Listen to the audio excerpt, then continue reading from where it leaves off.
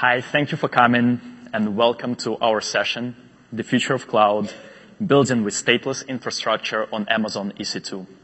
My name is Mikhail Prudnikov and I'm a solutions architect with Amazon Web Services.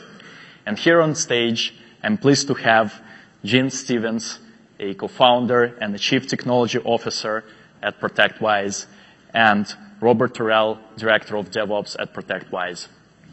ProtectWise is an advanced technology partner with Amazon Web Services, and its product, the ProtectWise Grid, provides network visibility and the detection of complex threats that develop over time. That's the key here. So the premise that sparked the idea of today's talk was that the cloud enables companies to innovate at an increasing pace and rate, and much faster bring products to the market. The products that take on very complex problems and deal with massive data sets that only keep larger and larger with time. However, there are sets of ideas and some kind of operational practices that need to be followed to maintain and support that innovation pace as the company grows and scales its infrastructure. So today, we wanted to talk about some of the ideas and some of the operational practices, as well as demonstrate how ProtectWise implemented them in real life. So let's get started. We're going to cover mutable versus immutable infrastructure, talk about implementation tips, cover immutable infrastructure at scale, and as well address topics on delivery, cost optimization, and scaling. So while there is a strict definition of immutability, which is once an object is created, it cannot be modified, if we apply the concept to the cloud and to the infrastructure, then many people actually vary at the level at which they apply it to.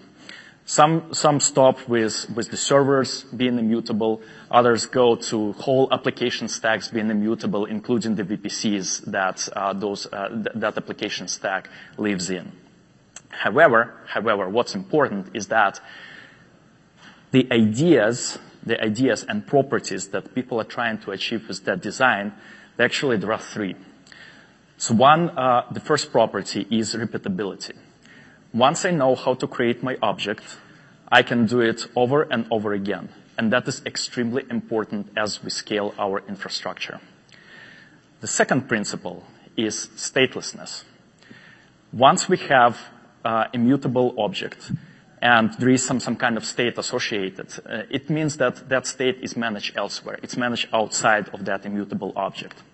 And once we assume that we have those two properties, repeatability and statelessness, it means that essentially by extension, our infrastructure also has this property of disposability. It means that we know how to build it, and then we can actually tear it down and recreate it when we need it. Totally opposite of it is everyone's darling pet server. And you know how it starts. It's very easy to start. You just spin up the server, install software, and configure it. And then as the time goes on, you start modifying things, tweaking configs here and there. There you go. You start getting configuration drifts. And the problem with that, not only you lose track of what's going on with your instance, it's very hard to actually implement this approach at scale. Not only this concept of pet servers, it applies to servers. If you look at, let's say, somebody creating a VPC manually, or adding a security group here and security rule there, like there you go. You just created an equivalent of a pet server, but inside your larger infrastructure. Another one is people like to give names to their pets. And that's a little bit hard because once you hit the server count, like around 200, you start running out of ideas. And one way to actually mitigate this approach, it's a concept of Phoenix servers and Phoenix infrastructure. And I really like this analogy. The term was popularized by Martin Fowler, and it means that once we are satisfied with the state of our system, or more like dissatisfied with the state of our system, we actually tear it down and recreate it with hopes that the new configuration that we have, it converges and we have all the latest changes applied. However, if we continue with our practices of managing things manually, accessing services via SSH, sooner or later we'll revert to the state that we were in pet servers.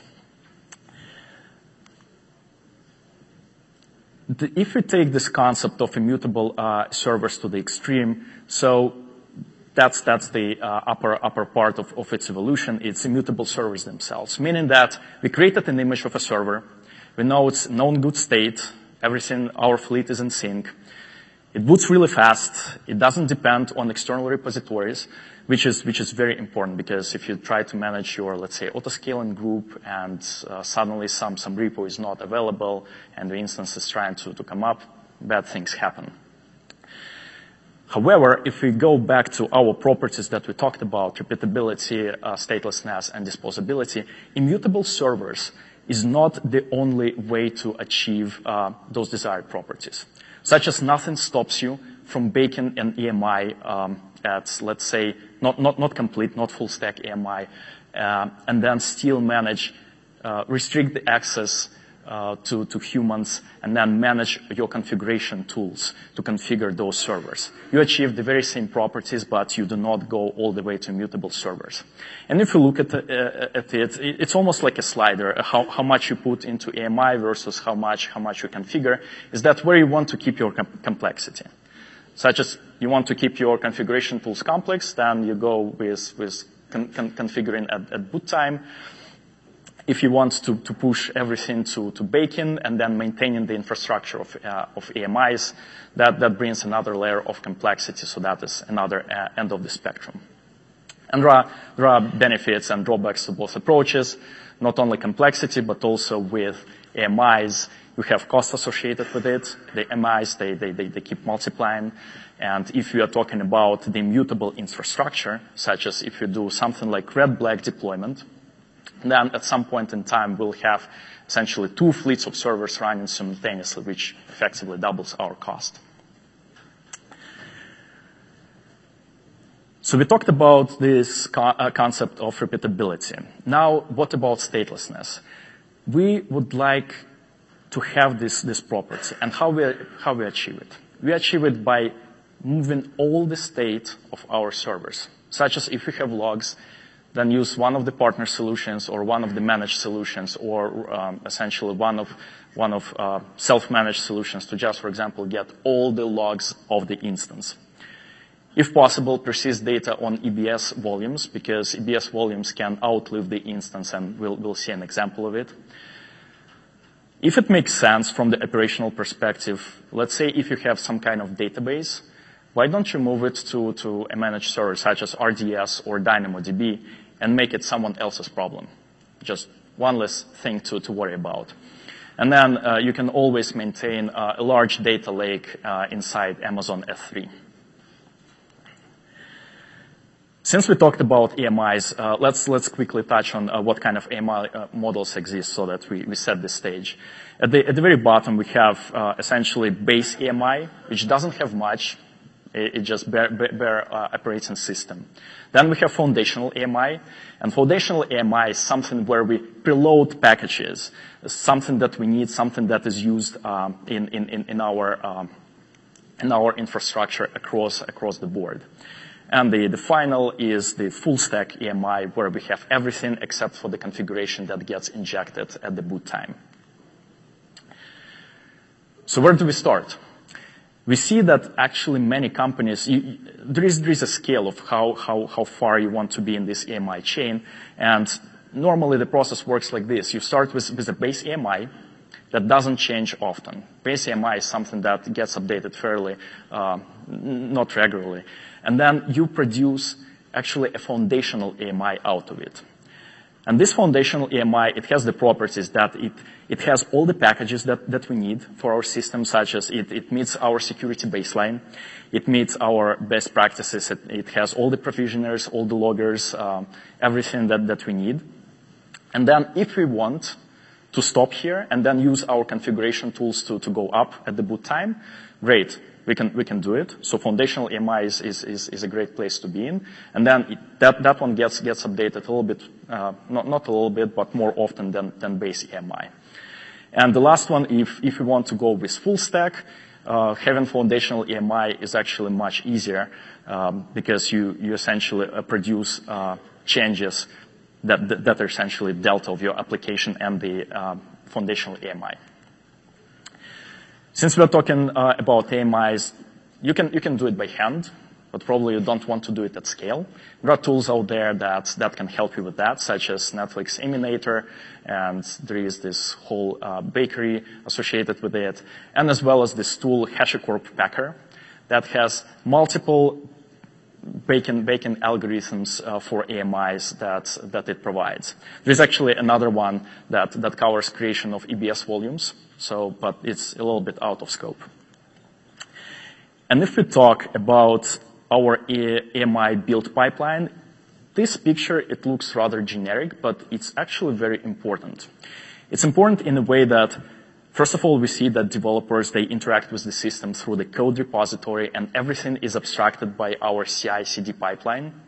And you can implement it using various tools, such as you can put Jenkins there, you can put, let's say, Spinnaker there, or you can put Code Pipeline. And Packer actually plays really nicely with Jenkins because it supports environment variables and makes that integration very nice. So you don't have to hard code things. You can actually reference them. Then we also have something that is AMI registry. That is important, and you need to maintain essentially the sanity within your AMI. So you need to have some kind of system to maintain those images and make sense of them. Just because you produce them often, such as if you go with full stack AMI, it means that you will have multiple images every time the application is built. If you go with foundational AMI, then the number of them will be fewer. And one thing is, no matter where you stop, it's always a good idea to test your AMI once it's been baked.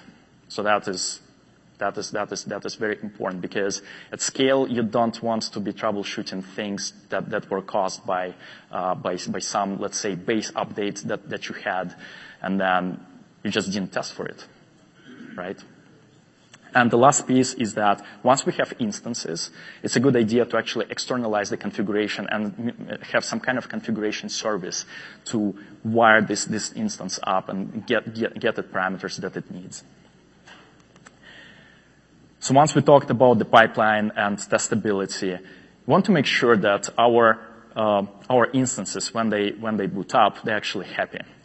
And there are several ways to keep them happy, such as we can use tools like Cloud Init, make use of it, such as some use cases. Maybe you need to, on the startup, format disk and then make a RAID out of it. Configuration service. As we noted, there are many servers, and you want to make sure that you have some kind of like management system in place. Chef Puppet, service discovery, that is very important at scale. AMI registry, you may look at Netflix tools or anything essentially where you can query describe image API that Amazon Web Services provides. And Amazon, that describe image API is actually very powerful. Once you have this tagging policy in place, how you tag your images by purpose, by what's the operating system and such, you can actually narrow down images fairly fast. And within the Packer tool, you can actually use that filtering mechanism. You can use that filtering mechanism to discover which AMI you should be using instead of hard coding AMI ID. And then instance metadata, very helpful. At the boot time, you can query it and see what availability zone you're coming up in, and many other things. And then we talked about tagging. Please do tag your instances and your AMIs, because the more of them are there, like the more complicated things, the more complicated the management is. And tagging, good tagging practices, that is the way to make sense of this system. So we talked about general concepts. We talked about general concepts that enable us to achieve this the state of the system that scales as long as we need to maintain it and our organization grows and the infrastructure grows. But now I would like to invite Gene Stevens to actually take a deep dive and see how it looks in real life and how it was implemented at ProtectWise. Please. Thank you, Mikhail. Hello, everybody. Thank you for coming. We're going to pivot now into a very specific use case. We're going to show some really practical examples of how we execute on some of this. So what Mikhail really did is gave the philosophical foundation. This is how AWS reasons about infrastructure and stateless infrastructure in particular. What we're going to do is show you how we lean into the EC2 infrastructural approach, take the stateless approach, put those two together, and simplify a lot of really big problems and high-scale problems. So toward that end, let me actually talk to you guys a little bit about what ProtectWise is working on. We'll set the landscape, the kinds of problems we're focused on, and give you a sense for the kind of data and retention, the analytic windows, the kind of particularity that is required to do some really hard stuff and not have to work too hard at it. At the end of the day, ProtectWise, we are a startup. We're about 3.5 years old, and we're still cutting our teeth. We're out there tackling a lot of stuff, and the short of it is that we have a small team that is working on some really big stuff. So,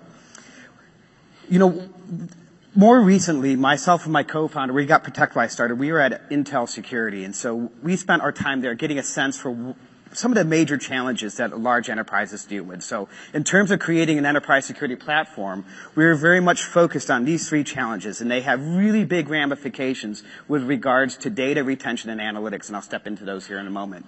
The first thing that we are deeply passionate about is given that advanced and targeted attacks in these organizations, they execute over really long periods of time. And this is a really interesting challenge for a lot of our infrastructure because we live in the moment, right? We take what we have right now, we look at emails, we look at files, we look at packets, and we try to come to the conclusion, are they good or bad? But in security, the most interesting things have already happened. I mean, that's what's really top of mind. And so with that in mind, our architecture is really not well suited for that. So we thought to ourselves, gosh, if the median breach detection window isn't around 8 to 9 months, that's from the point of actual infection to the point of discovery, then we need an analytic window that goes 8 or 9 months at least, right? So that we can actually have something that we can process and go back and find these things. That's a big challenge. The second thing is that most of these organizations we work with would use a bunch of different point products. Certainly the large enterprise is normal for people to have 50 to 100 different security products, and they're trying to pull them together, and they have their Splunk, they have their SIEM, they have other stuff collecting all this log files. They're purchased separately, they're managed differently, they're upgraded on a regular cycle. We thought to ourselves, gosh, if we could only get to that raw system of record that underlies all that detection, we could handle that breach window, and we can handle that kind of analytic window from a threat detection perspective. That's interesting. So how can we help those teams then move away from simply operating their infrastructure and move on to doing security? Well, that's a nice service idea, but the kind of work you have to do in processing, compute, and storage in order to make that happen gets really daunting really fast. And then at the end of the day, the biggest thing that I think all of us are really passionate about is the people who are involved in all of this. The biggest challenge we have in security is a resource challenge on humans, right? It's not enough professionals around. So how can we automate large portions of this, really compress that window, but also accelerate and expand the resource pool, bringing the next generation of hackers and gamers and upskill them for an environment that many of the pros don't even understand very well. So the data ramifications for this got pretty intense. What we realized we needed to do is at the end of the day, we needed to do packet capture. And this is really the data set we're about to talk to you about. We do packet capture at great scale. We give our clients a little lightweight software sensor. They deploy it anywhere. They can deploy it inside their AWS, traditional data centers, all that type of stuff. And they stream raw bits and bytes to the cloud in a real-time manner. So we have deployments that are measured now in data rates of throughput of gigabits per second of data that's being shipped into AWS. in order to do this kind of automated threat detection. That's pretty intimidating. In fact, as a guy who's getting this company off the ground in those earliest days, a lot of the people we talked to thought it wasn't even physically possible. So we thought to ourselves, oh, that may be, but if we figure it out, it's really going to be a big thing. So that was a strong point of motivation and engagement, but it also meant that we couldn't run away from a problem of needing to analyze that much data. And so if the breach detection window is really big, now how do I have packets and extracted metadata that I need to have laying around for a year? And this is not a cold storage problem. I don't put it in the Glacier and in case I might need it later. We're actually going to go back in time and reanalyze and reconvict the past every time we learn about some new attack. So what I'm doing now is describing that this isn't just a bunch of tuples. These are tens of billions of transactions a day being ingested in a real-time manner, being stored and then hot analyzed a year later. So the amount of compute and storage resources a traditional approach would have taken, like if we push this all into Hadoop and tried to deal with it later, it never would have worked. And so our approach really began solidifying around this idea that if we could bring it together into a single haystack in the cloud, and this is a little view as to what we're doing, but you get a sense here that this is a live humming and thrumming system. It's an evented stream processing system. There's no batch processing happening here, and was running inside of this really large EC2 cluster. We're a big multi-tenant cloud security company, and it runs at line rate. So we have line rate distributed processing on systems where measuring time gets false fast because it changed by the time you're done measuring it, right? These kinds of systems pulled together, we realized that if we thought differently about our infrastructure, we would be able to create new technology that's really good at really hard problems. And I could take a very small team. I'm about to introduce Robert here, who was the first person to cause this to actually operate correctly at scale.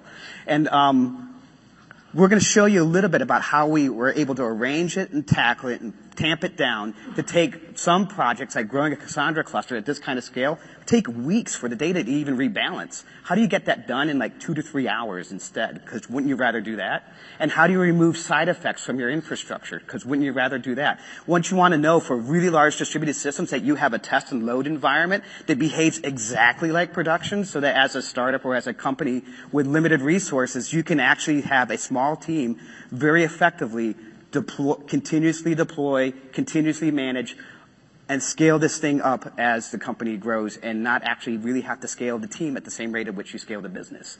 That's really good. That's a great way to make that work. So, that said, what I'd like to do now is talk to you a little bit about how we think about our technology challenge. Really is very much basic startup stuff. At the end of the day, what you want to do, particularly in your innovation circles and that type of stuff, is you don't want to just build exactly what you think you need. You got to be good at building something that responds to your circumstances as they evolve, continuously evolve around you. We got to catch those curveballs, right? So we got to be really good at turning on a dime while moving petabytes of data in that direction at the same rate at which we are responding to the market. So rapid iteration, massive scale. Like Netflix was our first paying customer, and that is a painful first customer, to be honest with you, data-wise. We needed to be really provider agnostic, so we were able to do this in AWS. In those early days, some people in the finance and healthcare industry, like, hey, we're not going to the cloud. Now they're all like, help us get to the cloud, right? And then we were able to tackle, because we're a security company, how do you deploy patches to like a zillion servers and do it without creating side effects, right? We're not going to use Docker. We'll never be able to troubleshoot that thing. The amount of state and generational state that we would produce at scale, our team would never be able to stay on top of it. So, that said, traditional microservice architectures, these types of things. What I want to do in the interest of time is to hand this over actually to Robert, who did so much of this code, so much of this infrastructure. We're going to show you specific things that we did, some specific use cases, and tackle those edges. Like, the database means I have state in my infrastructure, right? If you think about it differently, you can even make your databases stateless. And you can grow them really, really fast without a lot of effort. So, Robert, thank you. Hey, thanks. The clicker? Oh, it's over there. Yeah. Cool.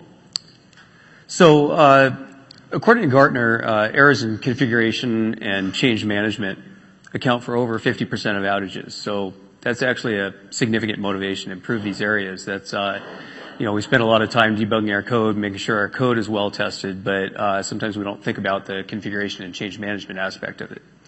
Additionally, the more complexity you have, the longer your time to recovery. The more sources of uncertainty you have in your environment about your environment state, again, the longer time to recovery. So, like Mikhail alluded to, the traditional infrastructure way of doing things is to boot up a server, install the base operating system on it, install all the packages that you need, install your application, install configuration, do that every time you need a new server. The result is that the new server has whatever packages were on it at that particular minute, or whatever packages were current at the particular minute you booted it up. And then over the life cycle of the server, you continue to apply patches and configuration changes to it. And the end result is that the server, after a few weeks or months, if you were to boot up a new server and apply the same configuration, you don't get exactly the same server out of it because it doesn't have that change history. So the immutable programmable infrastructure way of doing things, you spin up a collection of servers. When you need a change, you spin up a whole new collection of servers rather than patching the old set. Obviously that means you want as much automation as possible. I mean, if you're standing up 100 web servers, configuring them by hand, that's terrible. If you're doing that on every deploy, that's really terrible. So that's not going to happen. Programmability isn't specific to immutable infrastructure, but just as immutable objects make programs easier to reason about because you're not worrying about some thread elsewhere modifying your object and having to plan for that and protect against that, Immutably infrastructure makes configuration management easier to reason about. You're not thinking about protecting yourself against what did the sysadmin do to this server yesterday. We need to make sure we can handle that or whatever. You're always applying it from a clean baseline. Replacing the higher level resources, like entire fleets of servers, actually saves time over trying to debug an issue on a specific server, like try and figure out why the hard drive is slow or what happened, why the configuration has changed. You just throw it away, new server. So what we're aiming for is immutable infrastructure described with code. This simplifies operation, makes configuration more consistent. Mikhail's talked about stateless services. That's particularly friendly to this approach. If your service itself is stateful, then, there's some state associated with it. And once you've spun up a new server, before you can throw away the old one, you have to get the state migrated over, or you have to drain the state and let the state accumulate elsewhere. So stateless is definitely friendlier to this approach when you can do it. Talking about specifically our use case. So as Gene mentioned, we have prospective customers who are hesitant about cloud adoption, and particularly they're hesitant about shipping all their security data to the cloud. And so we want to make sure that we can support an on-prem model if we need to, or a hybrid model, but we really want to be in the cloud. We don't want to lose the benefits of being cloud native, like being able to scale out in minutes, paying only for the resources we need, being able to gradually roll out a new service into production without impacting production. We also want agility. We're a startup. If an engineer or customer has a good idea, we want that proof of concept out into production in like minutes or hours, not days or weeks. We're a security provider, so we want to fix security vulnerabilities. I mean, everybody wants to, but particularly as a security provider, the last thing you want is to get owned by some well-published vulnerability. But we have an additional sort of interesting context in that, Shellshock comes out or Heartbleed comes out. We want to patch Heartbleed, but then we also, at the same time, we want to be going back through our customers' last year of traffic to see if any of our customers were exploited by that vulnerability. So, we're not like, hey, stop the press, we got to fix this vulnerability. It's fix this vulnerability and do a whole bunch of work at the same time. I'm going to talk about testability here. Good tests are really crucial. This is something that Agile developers already know.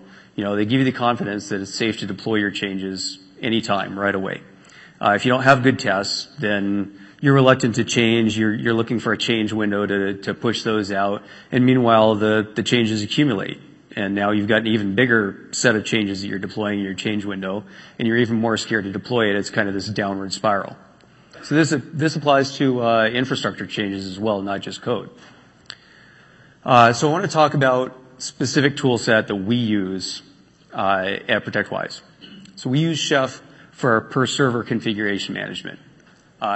Puppet, Ansible, Salt are also typical options people use here that pretty similar.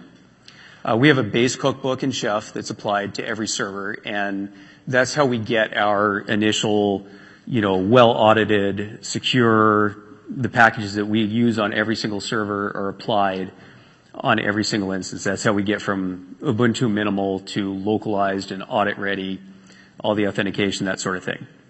And then obviously we have, per service cookbooks that actually install the specific service that we want running on the server.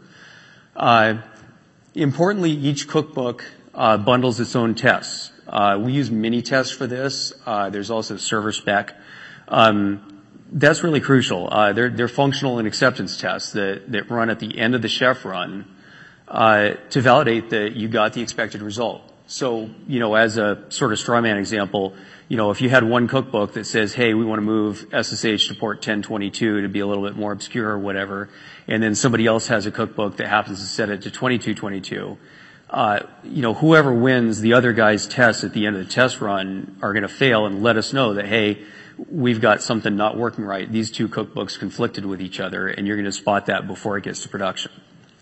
Now, we run Chef every 3 minutes on every server. Now, that's kind of a conscious trade-off. That's not the immutable infrastructure way. The immutable infrastructure way would be spin it up and then don't touch it, and you're not allowed to touch it. But this is a little trade-off.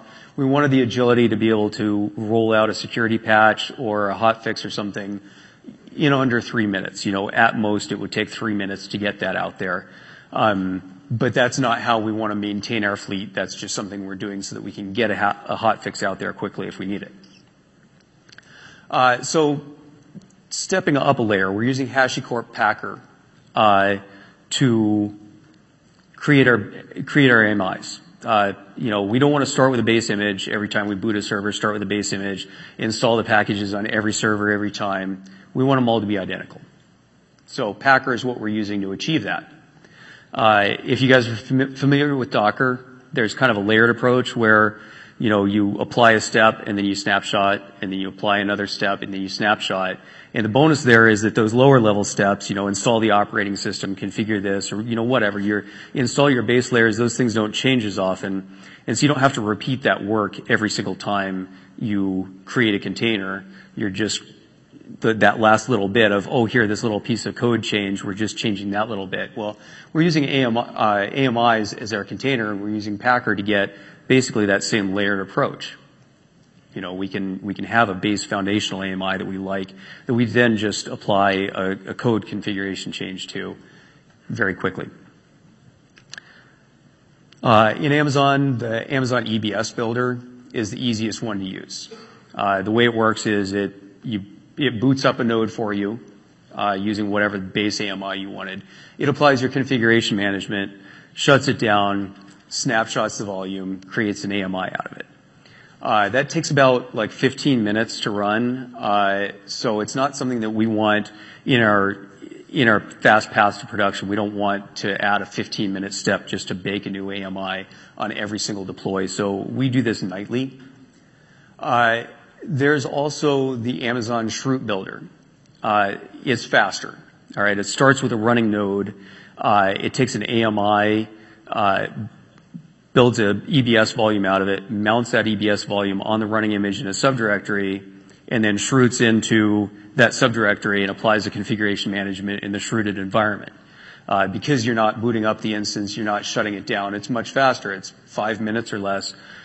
For us with a pre-built base image. You can also run it in parallel. If you have a beefy machine, you could do a bunch of those on the same machine. The docs say that you should start with the EBS builder, and they're absolutely right. The Shroot builder has a lot of gotchas, and if you've started with the EBS builder, then your configuration management is working well. You're getting a working image out of it. And then when you start running into these gotchas with the Shroot builder, okay, yeah, it's something to do with I'm running in this shrooted environment. What do I need to change here?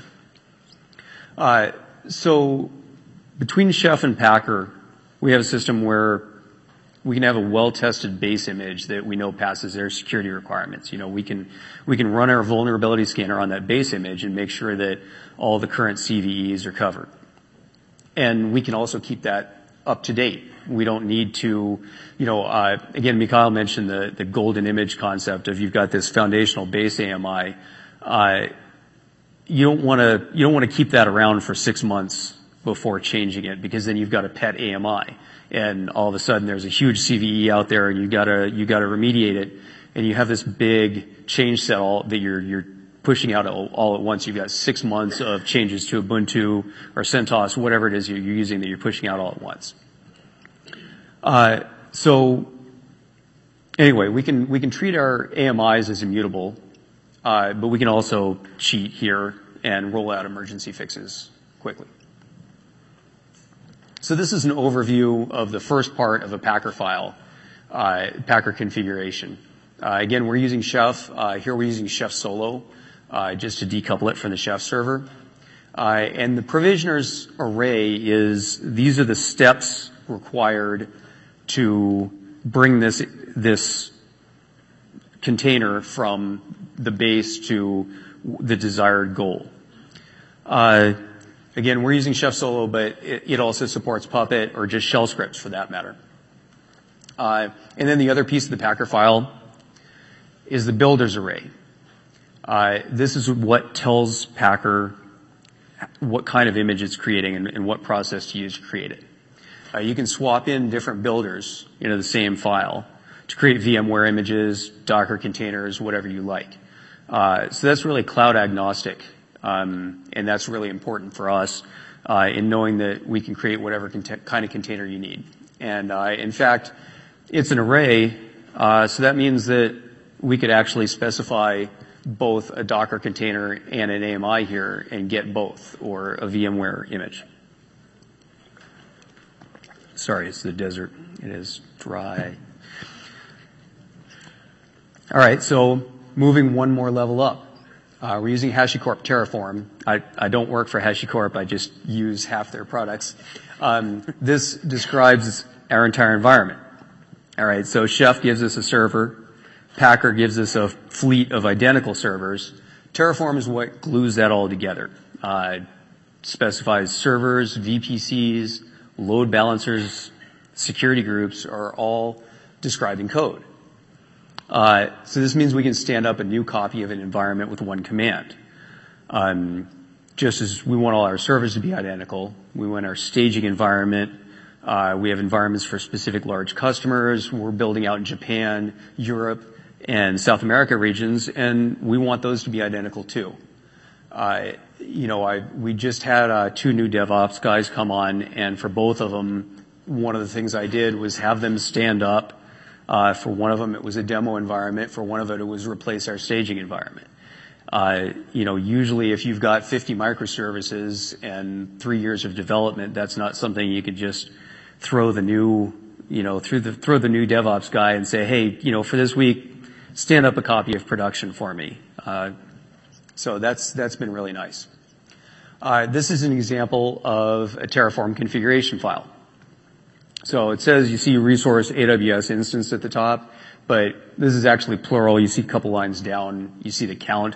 This is actually describing an entire Cassandra cluster. Important to note, pretty much everything in there is either a variable or a reference to another resource.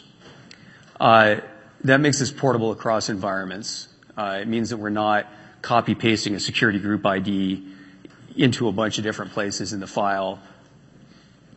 That's very important. This is the least provider agnostic piece of our stack. But basically since we're describing VPCs and security groups and things that don't exist in other environments, that's sort of required. All right. So one of the cool benefits that you get that, we wanted to use Terraform just because we wanted to automate this environment creation, but something that we realized as we started looking at our audit posture is that this gives us a revision log for our infrastructure. If you have compliance requirements, you probably need to know who's making changes, why they were made, who approved them, So you can use your regular code workflow for this instead of having a completely separate process for environmental changes like firewall rules. So this is a big win from an audit perspective. All right, so to sum up, we're using Chef for individual instances. We're using Packer for collections of instances. We're treating AMIs as mostly immutable containers and as building blocks for more complex containers. We're using Terraform for whole environments. So I mentioned testing earlier. I want to get back to testing again. Kind of a fundamental tenet of testing is that what you test is what you deploy, or maybe vice versa. You deploy what you test. You don't want to compile your code and test that and then recompile it, package that, and then ship that and hope that it's identical to what compiled last time. You know, you want to test it as a package. So here we've moved from, testing that package to testing the package on the AMI, very Docker-like. You no longer have that, well, it worked on my machine kind of thing. You can see here is what it looks like in the AMI, and yeah, it works in the AMI. The library that it needs is installed in the AMI. But we're even going a step farther, and we're testing it in the entire environment. You can test your AMI all day long, and web service looks like it's good. But if you put that on an instance that the security group won't let it reach the database, it's probably not going to work.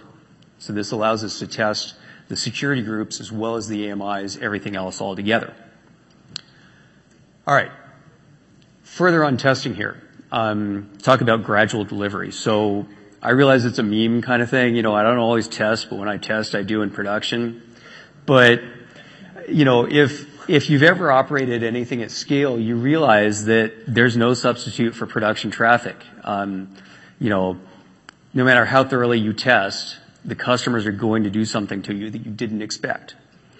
Additionally, our service looks like a pipeline. We're getting data in one side, and then it's processed through a bunch of steps, and then it's eventually persisted to the database. So we don't want to insert a new untested step in that pipeline and have everything downstream potentially break.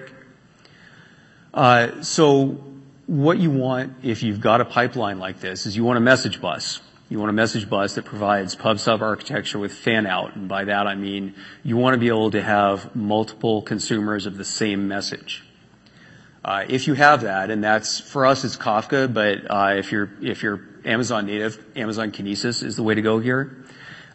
What that allows you to do is you can deploy a new service or a new version of your service, have it consuming production traffic alongside the rest of your service, but have it either not publish at all if you're just profiling it, or have it published to another topic in Kafka or another stream in Kinesis, so that you can consume that stream by itself outside of production, validate that the output looks like what you expect. Let the service run for however long, whether it's 60 seconds or 30 days, to confirm that it's stable and it's producing the output you expect. And then you just do a configuration change so it's publishing to whatever topic or stream does get persisted to your database or is now viewed by customers. So this has allowed us to save costs, save money, and also make major architectural changes quickly. So I want to talk about both of those now. If I can get the clicker to work. Yeah. So we persist over 1 billion business objects a day, and we keep them for up to a year. So the database is a big, big deal to us. A lot of places go all in on the kind of stateless, immutable infrastructure approach, but they get to the database and they say, well, but the database is stateful. That's where the state is, so it can't be stateless, right? You see that all the time. It's like, here, let's make our app hole stateless, and then database, and now you've got a pet database. I've done that a lot myself, and it's an easy trap to fall into. I was sort of fortunate that we were so successful so rapidly. I couldn't have pet databases. They were filling up really fast. So the thing is that with the right database technology, and a little bit help from EBS, you can treat the database similarly. So we're using DataStax Enterprise, which is Cassandra. We're actually using the Cassandra piece plus the Solr piece that are tightly integrated together. It's highly parallel, highly scalable, highly available. We can lose an availability zone, or we can shut an availability zone down, and keep on cooking. The Solr piece is what allows us to do arbitrary full text searches on the data. And then Cassandra is what gives us the high-speed key value store. Now, it's not all unicorns and rainbows. There's actually limits to Cassandra. As an early example, we had a big fire drill when we hit 256 nodes. That's since been fixed, but that taught us that we can't just assume that it's going to scale infinitely. So you should shard your database whenever possible, or at least have a strategy to be prepared to shard your database. For us, we have time series data, so we shard on time. That means we have one hot shard that's taking nearly all the current writes. It requires, tons of CPU to do indexing, tons of memory to do the searches, and very high speed I/O. We're using i2-2XLs for that today. But then we have lots of warm shards with previous months of data on them, and those have a very different profile. They're taking very low volume writes where it's not completely changeless because we're going back through customer data and we're finding old threats from last month and writing them to those databases. But for the most part, they mostly just need RAM. They don't need a lot of cores. They definitely don't need super high I/O. So when we roll a new shard, that means that the old data is now on an expensive database or expensive hardware that it doesn't really need. So with Cassandra, if you just read the docs, the way that you're supposed to do this is you stand up a second data center. You enable multi-directional replication. You let the data stream over and reindex if it needs reindexing. You swing your writes over to the new data center. And then you stop replication, kill off the old data center. That works great. There's no downtime. The whole thing works great. We do it a lot. And if your state's on disk on ephemeral, that's what you're going to have to do because your ephemeral storage is tightly coupled to your server. But for our warm shards, we're using M4-4XL with EBS, and we're going to be probably doing this for our hot shards now soon as well, because that gives us some amazing advantages. If EBS is your backup store, you've decoupled the state of the database from the server that's serving it. EBS is handling the state now. And if you have a fully replicated data store like Cassandra, you don't care if an individual server is up or not. You've got two more replicas. So as an example of what that gives you, if we have a significant schema change, we may have to do a complete reindex of our data. With M4-4X large, that reindex would take over a week. That's okay, but again, we want to be agile, so we actually want it to be able to complete more quickly. So we just one availability zone at a time. We stop all the servers, convert them to M410XL, start them back up. When the whole thing is M410XL, we kick off the reindex, and then we reverse the process. So we've taken a running database, and we've almost tripled the CPU and the RAM while it was running just for the time that we needed it. So we're not paying for it constantly. The CFO wouldn't give me approval to just run these things indefinitely on beefy servers. So we could do that in real time. So that's been a lot of really specific, Packer, Chef, Cassandra, really specific tools. I kind of want to generalize that and give you some more general summary advice. We want to take the lessons that we learned from agile development and apply them to infrastructure. We want to build an environment where you can deliver small, well-tested changes very quickly. We want to maintain an environment that has as little variability and as few external sources of confusion, like people coming in and reconfiguring your servers, as you can possibly get. We want to use immutability and statelessness as much as possible. Question assumptions like the database can't be stateless. Sometimes it requires a little extra work up front to get that last little bit of state off of the server, but we keep running into cases like that EBS, reindexing thing where it's provided us benefits that we weren't even really planning on. That wasn't why I put them on M4s, but then I put them on M4s and I was like, oh, I don't actually need to take this long to do the reindex. And then your tools, we're using Chef, and Terraform, that you want tools that provide item potency. So what item potency means is it's an operation that if you apply it more than once, you get the same result every time. So that Terraform file that described 25 Cassandra servers or however many count was, that's not saying add 25 more servers. That's saying this cluster is supposed to have 25 servers, and if you run it and it doesn't get us to that known state. Chef is kind of the same way. It's saying if you run and you see this package isn't here, get the package in there. You also want abstraction. I got questioned at a previous company, like, why are we using Chef and not just shell scripts? Like, can't we just, this is an awful lot of complexity. Well, the nice thing is that Chef provides, and other tools, Puppet do this as well, provides you an abstraction. So you're just saying, I want to install this package. I'm not running the apt command. I'm not running the yum command. I'm just installing a package. And it seems like a lot of work up front, but at the previous company, we had an emergency. We needed to be on CentOS because the data center we were going to only had CentOS in it. And it took us, I don't know, I had budgeted a sprint for this and I thought it was going to be a huge fire drill. And literally like the next day, we were all sitting around going, I think it's done. So having that abstraction of being able to go from CentOS to Ubuntu or Ubuntu to CentOS, or in the Packer sense, being able to go from an AMI to a VMware image is really powerful, and it can help you iterate more quickly and respond to changes or customer requests much more quickly. With that, I'm going to pass the mic back to the virtual mic. So we're kind of at the end of the session here. I want to leave some closing thoughts. I know some of you guys probably want to get to your next thing.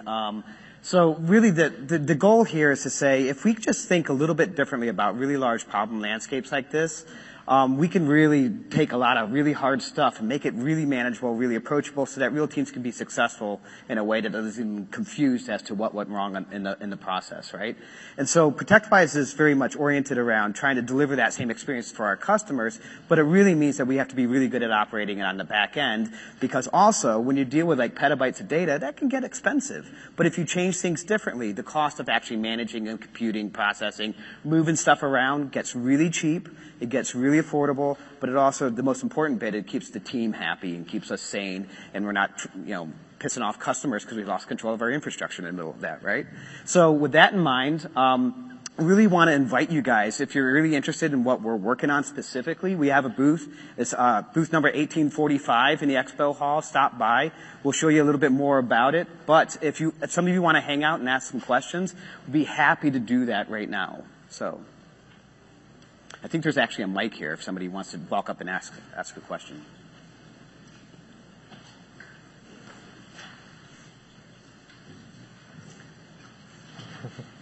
Just going to quietly go to the next session. That's good. Thank you. Thank you.